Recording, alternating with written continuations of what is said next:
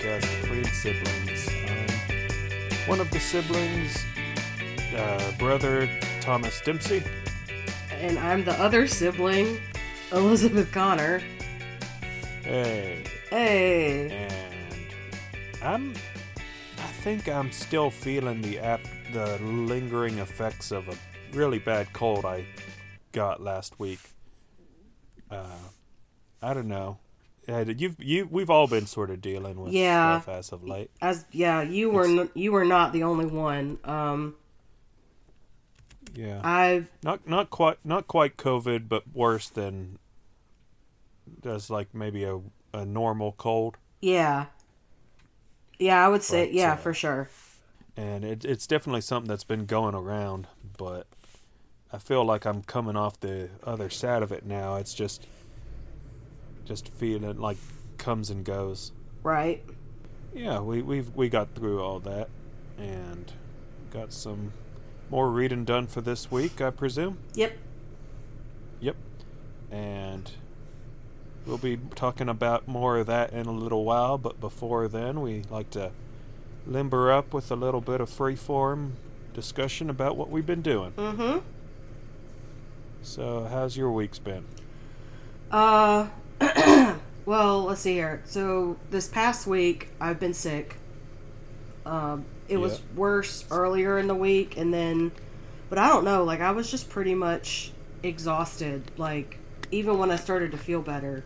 And, I've talked multiple times about how my job is on a modified year-round schedule. So we actually had this past week off, and I had been so looking forward to it. I was like, I'm going to take this week to, like, clean my house, and that way, like, my house is clean, and I can power through these last 12 weeks of school. And, none of that happened. Now, is this your spring break, or do you still get one of those? No, I still get a spring break. Our spring break is still around Easter time. This is just like an additional break. We got a winter break last year, but instead of it being a full week, it was like 3 days. Yeah. Well, I'm sorry you had to deal with the illness. I'm better, or I'm still getting better, and it'll be back to work tomorrow. Yeah. Yeah. And then the week before that was a super busy week because it was like Valentine's Day. Kids are all jacked up on sugar at school. We had a really big event for one of my schools, like in the evening. And that was like very, like, it was a good event, but it was very new. It was something the school had never done before. So it was like equal parts exciting and stressful. Yeah. Yeah, well, I hope your first week back goes well. I hope so too.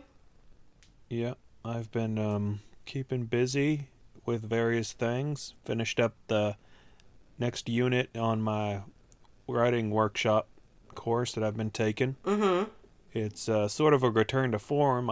It's sort of analogous to screenwriting. Yeah. And that was like a whole unit thing that I studied back in college, so it was able to draw upon some actual, like, work experience that I had. Yeah, I remember your, I don't know, it was like a thing that, like, your creative writing class did. Yeah, for my creative writing final, I did a screenplay, basically. Yeah. Yeah, so that was that, and, speaking of movies, we've been watching some more around here recently. I got Mom and Dad turned on to the John Wick series. Oh. Have you seen any of them? No. Oh, they're a lot of fun. They're pretty violent. Obviously, if you don't know, John Wick is about Keanu Reeves playing a professional assassin who is retired and is grieving the loss of his wife when he gets attacked by some young gangsters who are like the sons of John Wick's old boss. Yeah. And how now he's out for revenge, and having gotten revenge, he's sort of gotten himself back into the life of these secret underground assassin societies that are all around the world. So the next movie, the fourth film in the franchise, is supposed to come out late next month. Mm-hmm. So I wanted to revisit the first three. Yeah. And get up to speed. And yeah, we really enjoyed it. Cool. The Oscars are in a couple of weeks, so I've got plans to catch up on all like the Best Picture nominees as well. Mm-hmm. I think some of them do like limited screenings that people can catch up on at theaters if they like, but also most of these are probably streaming one place or another. Mm-hmm. So yeah, I'll get on that in a little while. Yeah, you been watching anything? We've been watching a lot of The First 48. The First 48. Oh, that's that show about the kidnappings, right? No, well, it's about it's a film crew. It's kind of like Live PD and Dateline at the same time. So these film crews like follow these different police or homicide departments, and they document or they record like the happenings and like the police workings that occur within the first 48 hours after after homicide arrives on scene of a murder. And they also keep you updated, like, as developments happen in the case, in case it's not resolved within the 48 hours. Okay. So it's, it's a pretty good show. We started Mindhunter the other night. Oh, yeah. On Netflix. I thought you already watched that. No, surprisingly. We've seen the first 2 episodes, I think. Okay, yeah, I think I've watched those as well. Yeah, I like it so far. I'd be interested in following up on it. Been doing a fair amount of reading. That's good. I'm ready to talk books if you are. Okay, yeah. Apart from the book for this week's reading challenge, I read 3 books. So did I. All right. I'll start off. Okay. I'll start with the least interesting, or the least interested I am to talk about a book. Okay. Which is a short story collection called "You Will Never Be Forgotten." It's by Mary South, and my understanding is that it's a collection of like previously published stories. Mm-hmm. But which I know a lot of, if not most, short story collections are like. But I don't know. Anyway, and it's just about what you'd expect from a short story collection. There's some high concept stuff. There's some fairly more grounded human tales. The stories that stick out most in my mind are a couple of late ones. One that is like a history of a sort of like the fan backlash to a celebrity from an old sci-fi TV show. Mm-hmm. And it's sort of a salient take on like fandom discourse and toxicity and stuff like that. And the one right after that, which is probably my favorite in the collection, is this like 10-15 page little story about a man who was worked as a realtor with his wife, and how they would like make up ghost stories about all the houses they were selling. Mm-hmm. And then after his wife passes away, he starts getting text messages from her. Oh. So it's like an actual ghost story. Okay. But yeah, but that one's actually very like bittersweet, and there are a couple of other stories in the collection that I thought were like good, but on the whole, I don't know. I would say that much of the book is possessive of a pessimism that does not feel earned. Okay. I would, because I can get like sort of having a grim perspective of things, Mm-hmm. but especially with a narrative story, it seems to take a lot of dourness, and when you're sort of like down on humanity, it just sort of takes a lot of that for granted in ways that don't really feel like true to life. Mm-hmm. It feels like a parody of pessimism, I guess, but Okay. like in a way that doesn't read well. Okay. So yeah, that was a book I was able to read through it well enough, and most books, if I can succeed in getting through it, even if I don't especially like it, that's still like a 3 out of 5 in my book. Mm-hmm. So because like the 1 and 2 star range is reserved for books that I just cannot bring myself to finish. Yeah. I may soften on it with time, but ultimately the book on the whole just wasn't really for me. Okay. Yeah, I'll pass the ball back over to you if you want. Okay. I think it's really interesting that, like, if you couldn't finish a book, you might still give it 2 stars. Because, like, for me, I would give a book 2 stars if, like, I had to, like, if I finished it, but it was a chore.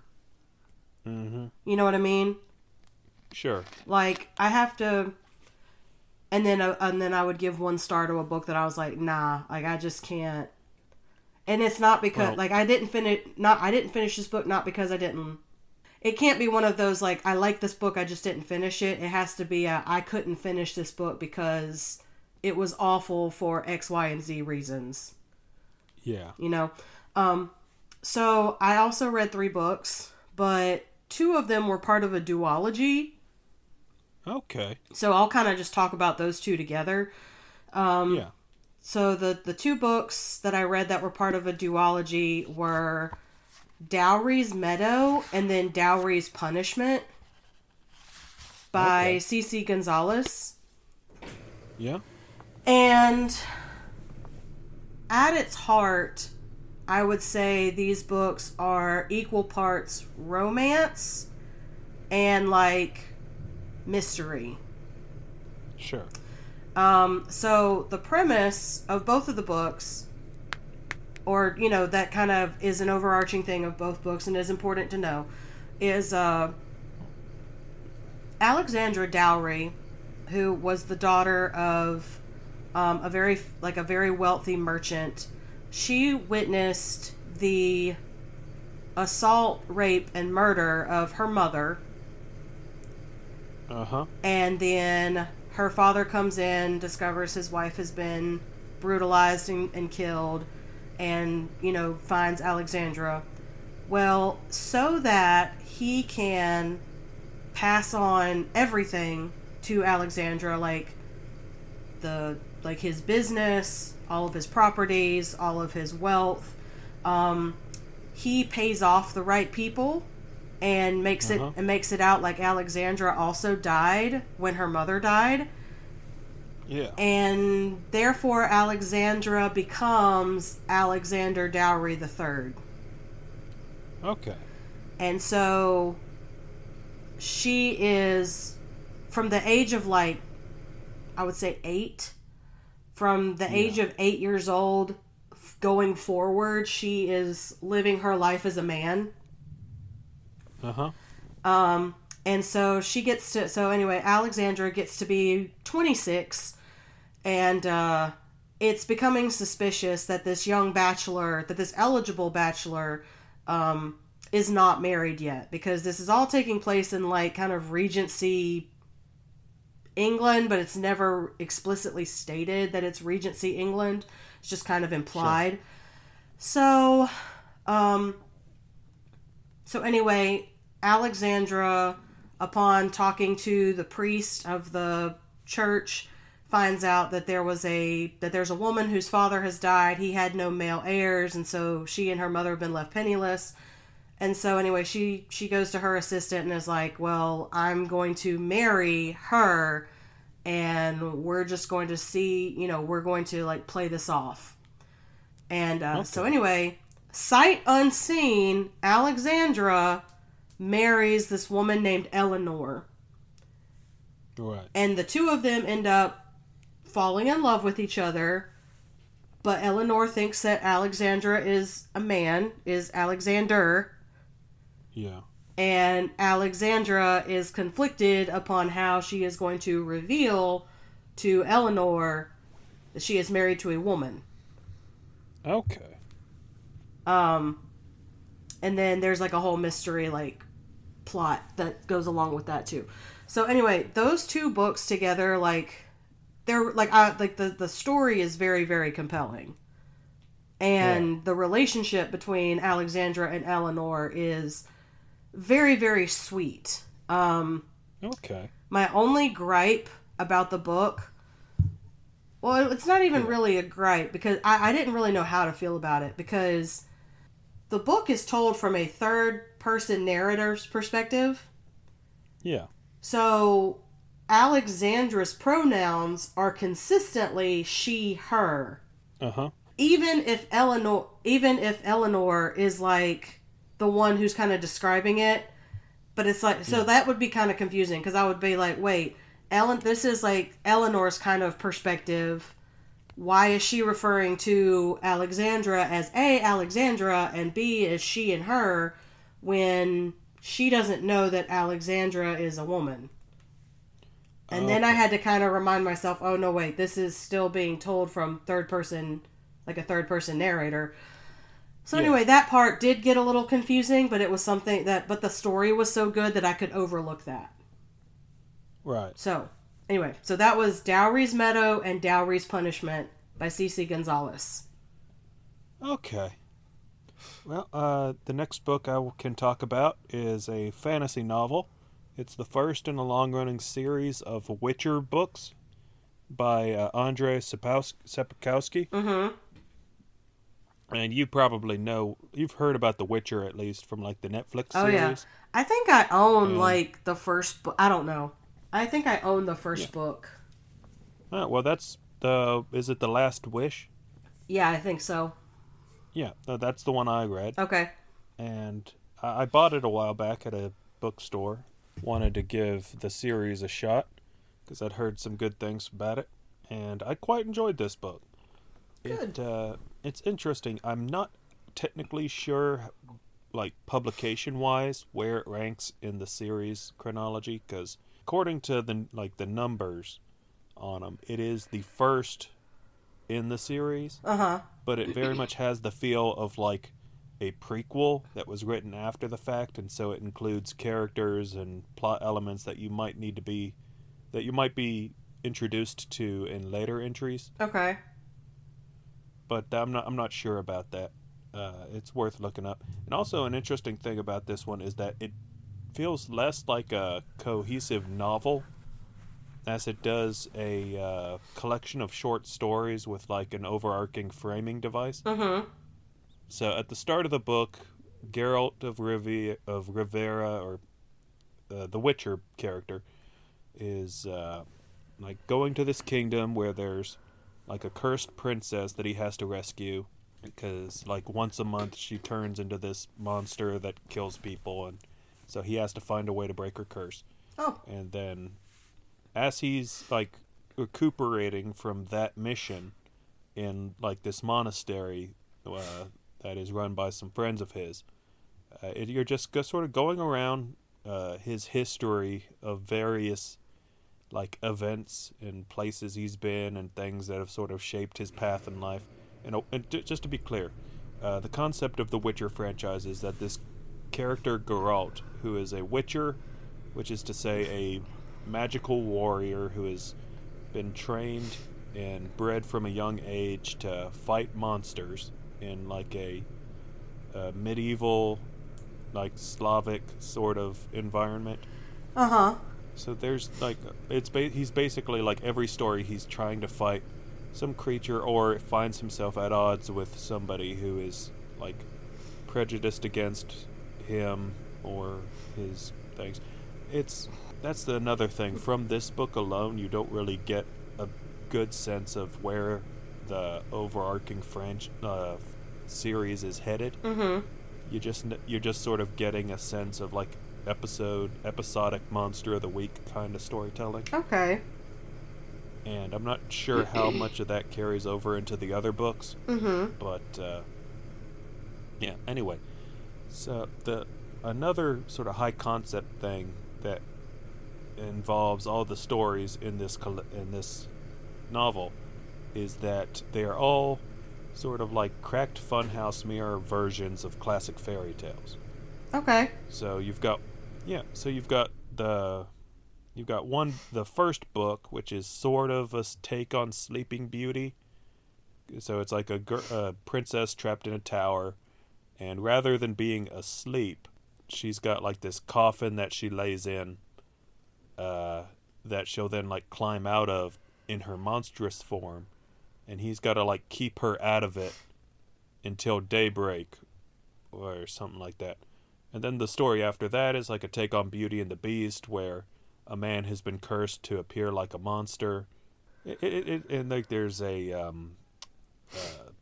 Snow White and the Seven Dwarves analog, only instead of dwarves, it's like a band of bandits. And the titular Snow White is like seeking revenge on the people who ousted her from her kingdom. Yeah, it's some of the premises hang together better than others. Okay. But the writing in general is pretty good, and there's always like fun, like character writing and stuff. So, yeah, I really enjoyed it, and I'd be down for checking out future entries. I understand there's like maybe a dozen plus of these books at this point. Yeah. Yeah. So yeah, that was the Last Wish in the Witcher series. Okay. So my third book that I read was called Hoofbeats, a monster romance. And it was Jove Chambers, written as Val St. Croix. So Val St. Croix is her pseudonym. Okay, here's the thing. This is probably one of the better written romance stories that I've read in a long time. Yeah. But it's about a woman and a centaur. Okay. Alrighty. So.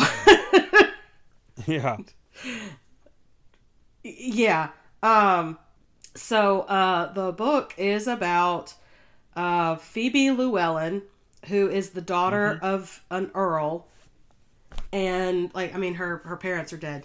But Phoebe is considered to be a ruined woman within high society England. Okay. She was caught in a compromising position with a male servant from the house next door, and therefore she is a ruined woman in the eyes of upper crust England. So she, like, doesn't go to anything, she's not invited to anything, no one associates with her, yada yada yada. Yeah. And well, there is a very large home that is being built, like in like the kind of the trendy neighborhood of London. And everybody knows it's a merchant of some kind, and they know his name is Mr. Granville, but they don't know anything else about him. Well, that's when they find out Mr. Granville is a centaur, and he is seeking to ingratiate himself into high society London, even though he's not human. Okay. And so anyway, to, I guess, like, present himself to the Ton, he holds a ball at his home, and everyone comes, including Phoebe and her brother, her brother is now the Earl of Crisbane. And Enoch, which is Mr. Granville, Enoch sees Phoebe, and apparently there is this phenomenon that happens where there are certain women who kind of trigger this, like, obsession in centaurs. Right. And basically, like, make them lose their mind. And so whatever it is that women have that makes centaurs do that, Phoebe has it. Yeah. And so anyway, Enoch proceeds to court Phoebe, and after a very short courtship, they get engaged. After a very short engagement, they get married. And then the rest of the book is basically about their life as a married couple for probably the first 2 or 3 years. Okay. And it kind of explores, like, the intricacies of, like, the centaur curse, because nobody is born a centaur, you are created a centaur. Okay. And like I said, this is probably the best written romance book I have read in a really long time. It's really good. Yes. Okay. I guess I was waiting for a but. No, there's no but. It's just really good. Well, I guess there might be like one but. There are some like grammatical errors. There are some like grammatical hang-ups. Because I did read this off of Kindle Unlimited. Yeah. But grammatical errors aside, it's extremely well written. And I really, really enjoyed it. I'm happy to hear that. And the last book I have to talk about is another one from a author I've been really getting into lately, Clarice Lispector. As you know, I think in the last episode I talked about 2 of her books that I had read, and they were both very short. This one is also relatively short, but longer than those other 2. This one was about 150 pages, and it's called An Apprenticeship, or The Book of Pleasures, and it's basically a kind of transcendental romance novel, where the main character is Lori, and she's like the lone daughter of this wealthy family from Europe somewhere, and after the family fortune is almost squandered, she sort of takes her share of the inheritance and moves to Argentina or wherever. And there she's like living on her own.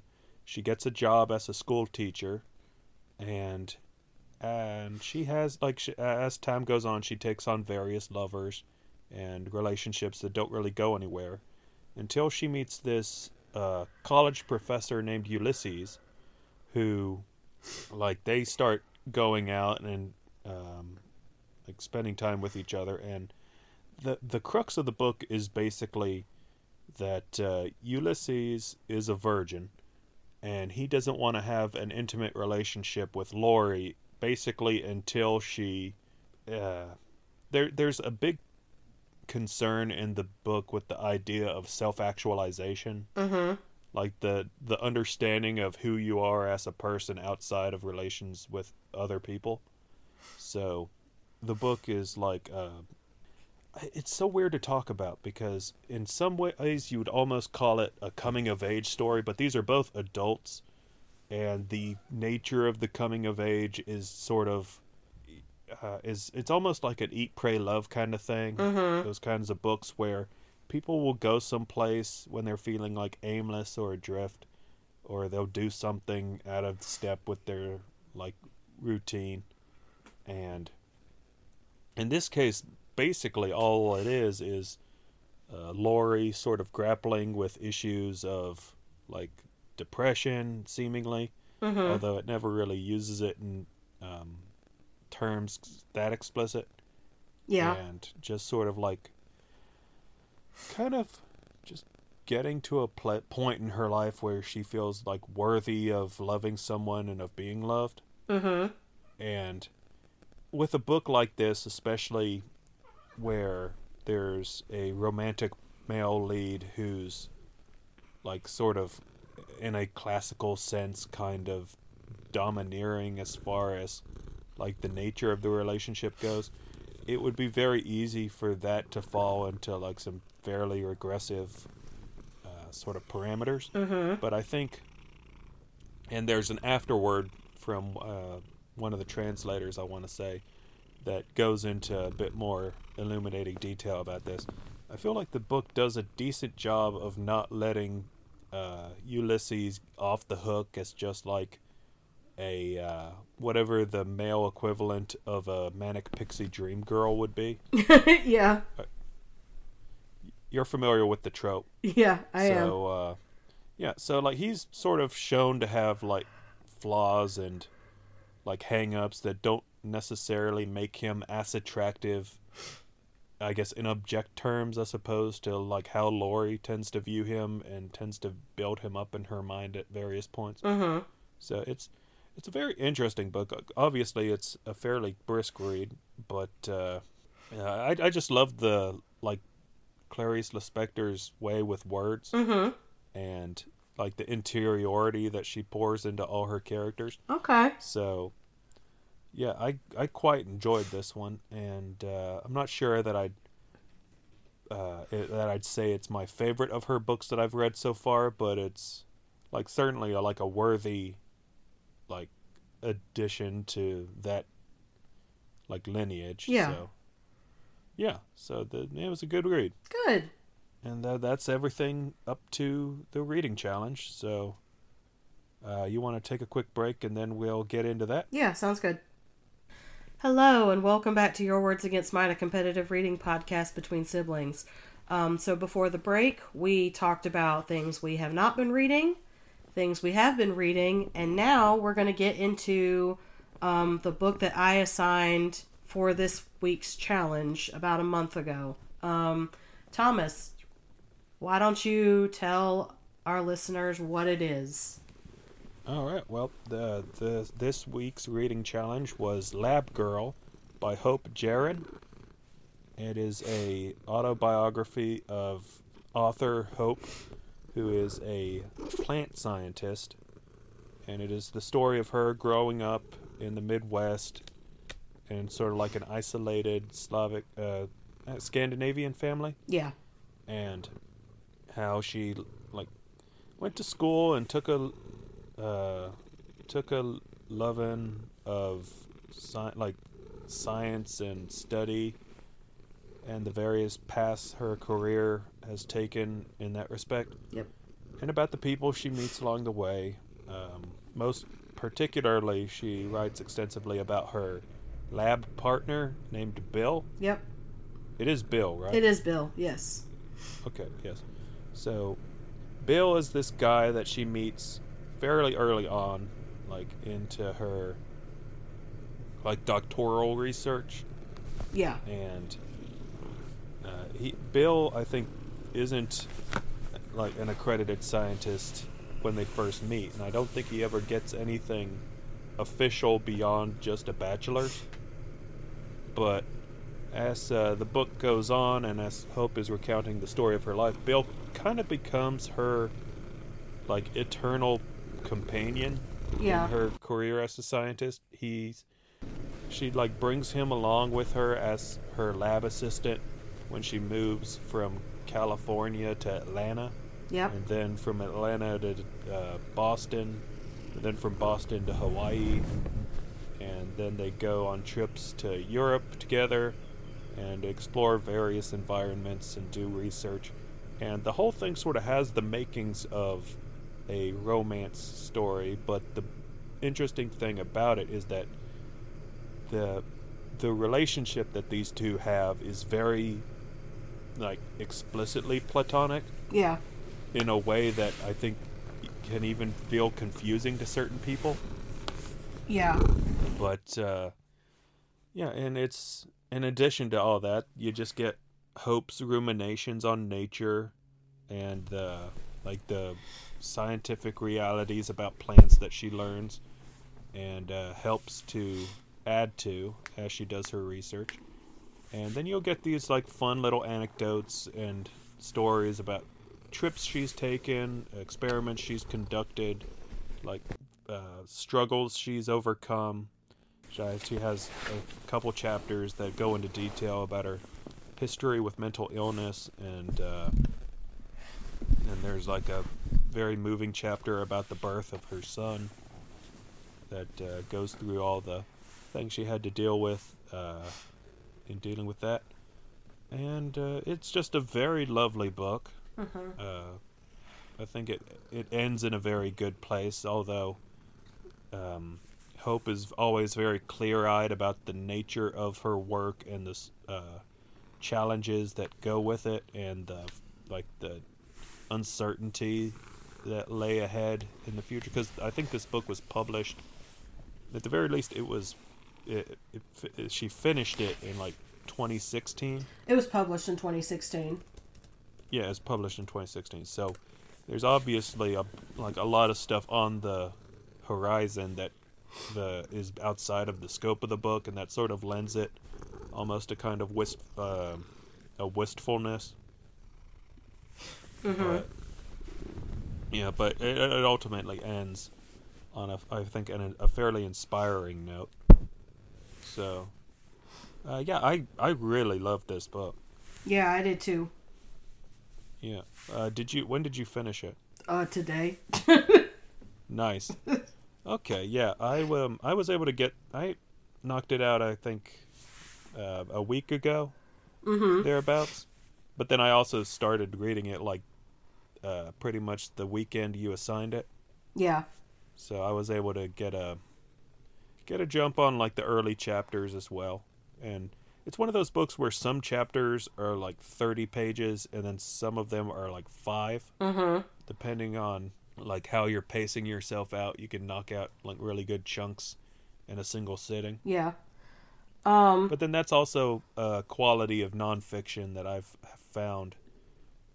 Just like something about the matter-of-fact nature of what you're reading makes it much more consumable than, like, say, a fictional story where you have no idea of what's going to happen next.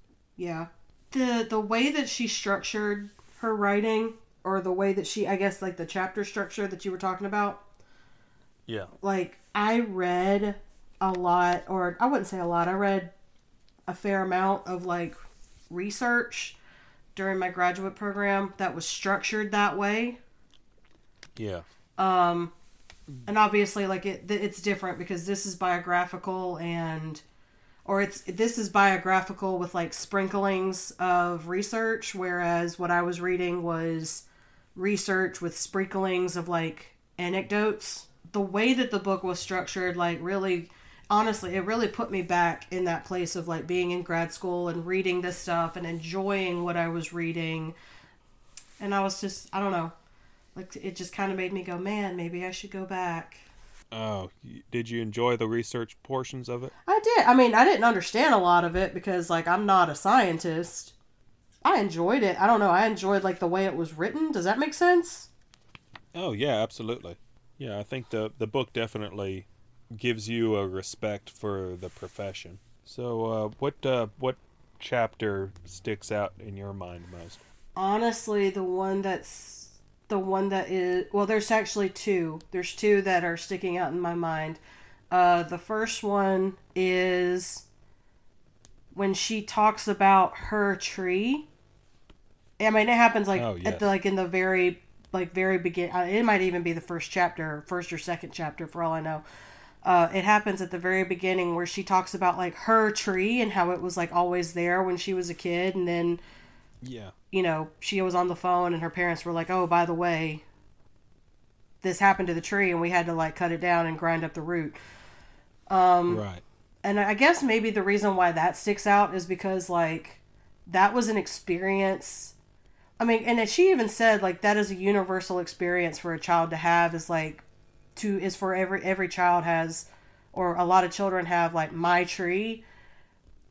And I feel like I feel like that, well, for one thing, I was like, oh yeah, that's actually a childhood experience I can relate to, because I did have a tree, or I guess more clearly, we did have a tree, which was that tree in Grandma's front yard. We would, whenever we would go over there after school, we would like, that was the tree that we could go climb. Right. So when she started talking about her tree, like that was immediately what I was thinking about was, and it made me think of the tree in Grandma's yard. And then the other one was the first, or the soil field trip that like she and Bill led when she was teaching in Georgia. Where they go to Florida? Yeah, the one where they go to like Monkey Jungle. Yeah. And Bill has that moment where he's like looking at a monkey and he's like, it's like staring at a mirror. Oh yeah. And she talks about like just how hard she laughed, and like I don't know. That was just one of many examples, but it just baffled, or it was just so relatable, because I'm like, that is a memory that is a type of memory, I guess, that like everybody can pull out and remember. Like, I went on this trip and this person said this thing, or like this thing happened and I remember how hard I laughed. For me, it's like a lot of the struggles she recounts, like that trip out to California where they ran into the snowstorm and their car flipped over and just having to deal with the fallout of all that. Yeah. It's very much like a tale of crisis that in hindsight seems like more and less severe than it was, and just by virtue of the way they sort of like matter-of-factly deal with it in the moment. I feel like anytime you think back to like a traumatic event or some sort of scariness that you've had just rise up out of nowhere, that's sort of a perspective that you have on your past and the things you've gone through. Is that was with the university's van, right? Yes. Okay. Yeah, that was a fairly sizable chapter there. Yeah. Because it was like, I think near the end, or if not near the end, then going on into their, the time they spent at Atlanta. I think it was towards the end of that. That before they went up to Johns Hopkins. Right. Yeah. It was. Yeah. I guess the course of events takes place from the mid to late 90s when she's got her PhD and is just starting out as a teacher, and through to the early 2010s when she's like fully in academia. She's got her own labs that she's setting up and research that she's getting grants for, and obviously like you try and place yourself and you think back to where in time you were at these various points, because I know like through the 2000s we were still in high school and then going to college and what have you, so yeah, you can definitely like think of relate to it in those terms as well. So I'm grateful that I know you gave me the option between this and another one, but I'm grateful that this is the book we went with. Yeah. I just really liked it. I think this is one of my favorite books I've read so far this year. Well, I'm so glad.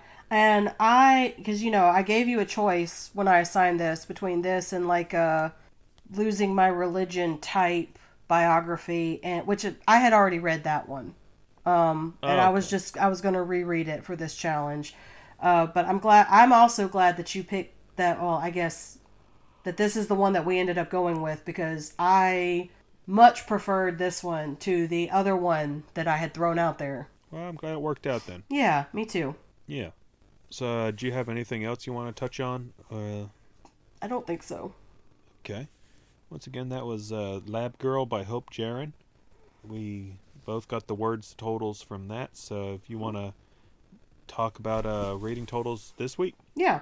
So since our last episode, I've read 4 books for a total of 264,686 words, which brings my year-to-date total up to 1,145,332 words, which puts me at 11.4% of my 2021 word count. And I have read 4 books since last time. I don't keep track of like what the total word totals of those are. I'll try and do better about that next time.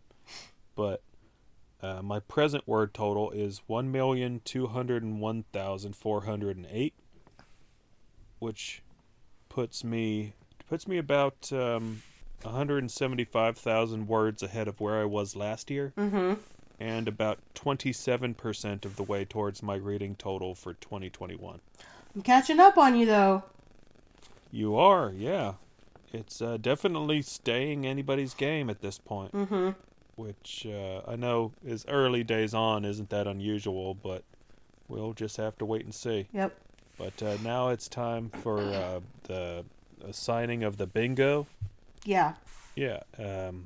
This week I was going to put An Apprenticeship by Clarice Lispector down for romance. I know it's an unconventional romance, but everything I've seen written about it does sort of put it under that designation, so I thought I'd go with it. All right, so is it An Apprenticeship or The Book of Pleasures? Yes. Okay. Alrighty, and that's going under romance. Which category are you going for this week? And I'm gonna do biography. with Lab For Girl. Lab Girl. Sounds good. Are you keeping track of like what books I'm putting down for these? I am. So what I do is I've got this little like cut and paste app on my phone, and I keep your bingo card like in its own little folder. And so whenever you give me a book, I go into Amazon, I take a picture of the book cover, and then I put the book cover over like that slot on the bingo card. Oh, that's clever. I'll have to try that. Are you doing that for me, or you just keeping up I'm just marking down which categories you're completing. I'm not noting like the book in question. Oh, okay. But I feel like the last couple of times they've been books that were part of reading challenges. So for sci-fi, you used Sleeping Giants. Sleeping Giants. For romance, I forget which book you used for that one. It was... Well, at any rate, for horror, you used The Cabin at the End of the World. Yeah. And for biography, you've used Lab Girl. Yeah, hold on, let me go back. So for romance, I used Monster Match by Isabel Jordan for romance. Okay. Yeah, and those other ones. And then those other ones. So. Okay. Am I close to a bingo yet? I used Say what? I said, am I close to a bingo yet? Well, that's 4 books. So. Oh yeah. Currently, so with next week's episode, we'll start getting into the territory of potential bingos. Yeah. So that's when this podcast will really start picking up steam. But speaking of next time or the future, it's now time to talk about our next reading challenge. Yes, I have gone I get the book. So Book Riot, to make money, they release like a daily email of like the Book Riot deals, daily deals. And It's basically just like books on Amazon or ebooks on Amazon that are, marked down considerably for the day, or until like whatever cutoff is reached. So I've been, going into my emails and like buying up a whole bunch of ebooks for $2, $3, and $4. And so and they're really good books. So one of the books that I have purchased and the one that we're going to do, it can go under 2 different bingo slots for us. It can either go under science fiction or it can go under short stories. Okay. And I've already got the short story one. Well, you can read it for science fiction. Okay. If you choose. I don't know. So it is called How Long Till Black Future Month by N.K. Jemisin. N.K. Jemisin, yeah. She's the author of it's this trilogy that begins with the 5th season. Yes. Yeah, and that's a really good book. So this is a science fiction short story collection by her. All right. Well, that'll be good. I look forward to it. Yeah. And what book is it that you assigned for next time that we'll be discussing? Our next book that we'll be reading and discussing in a couple weeks is Tomorrow and Tomorrow and Tomorrow by Gabrielle Zevin. Okay. Yeah, that all sounds good. I'm looking forward to it. Yeah, me too. Well, that's the end of another episode. As always, we'd like to thank you for listening and let you know where you can get into contact with us. So you can find us on social media on Facebook, Twitter, Instagram, TikTok, and Literally Club at Your Words Podcast. You can also find us on our website at yourwordspodcast.com, and you can send us questions, recommendations, or comments to yourwordspodcast at gmail.com. Well, I'm going to take a nap after this. Okay. Yeah, because I've had a busy day. Yeah. But I hope you have a good rest of your day and hope your week back at school goes good. I'm probably going to be very tired, but I'm sure it'll be fine. All right. Hey, I'm sure it'll be fine. I'm sure it'll be fine. Goodbye. Goodbye.